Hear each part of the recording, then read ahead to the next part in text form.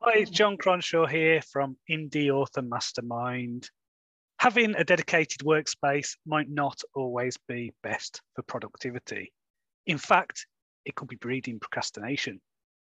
On Monday morning, I just wasn't feeling it. My office was cold, it was dark, I wanted to stay in bed and listen to an audiobook. Instead, I made another coffee, blasted my head with a cold shower, and set up on the kitchen table. And I've been very productive. So if you're not feeling it, change things up.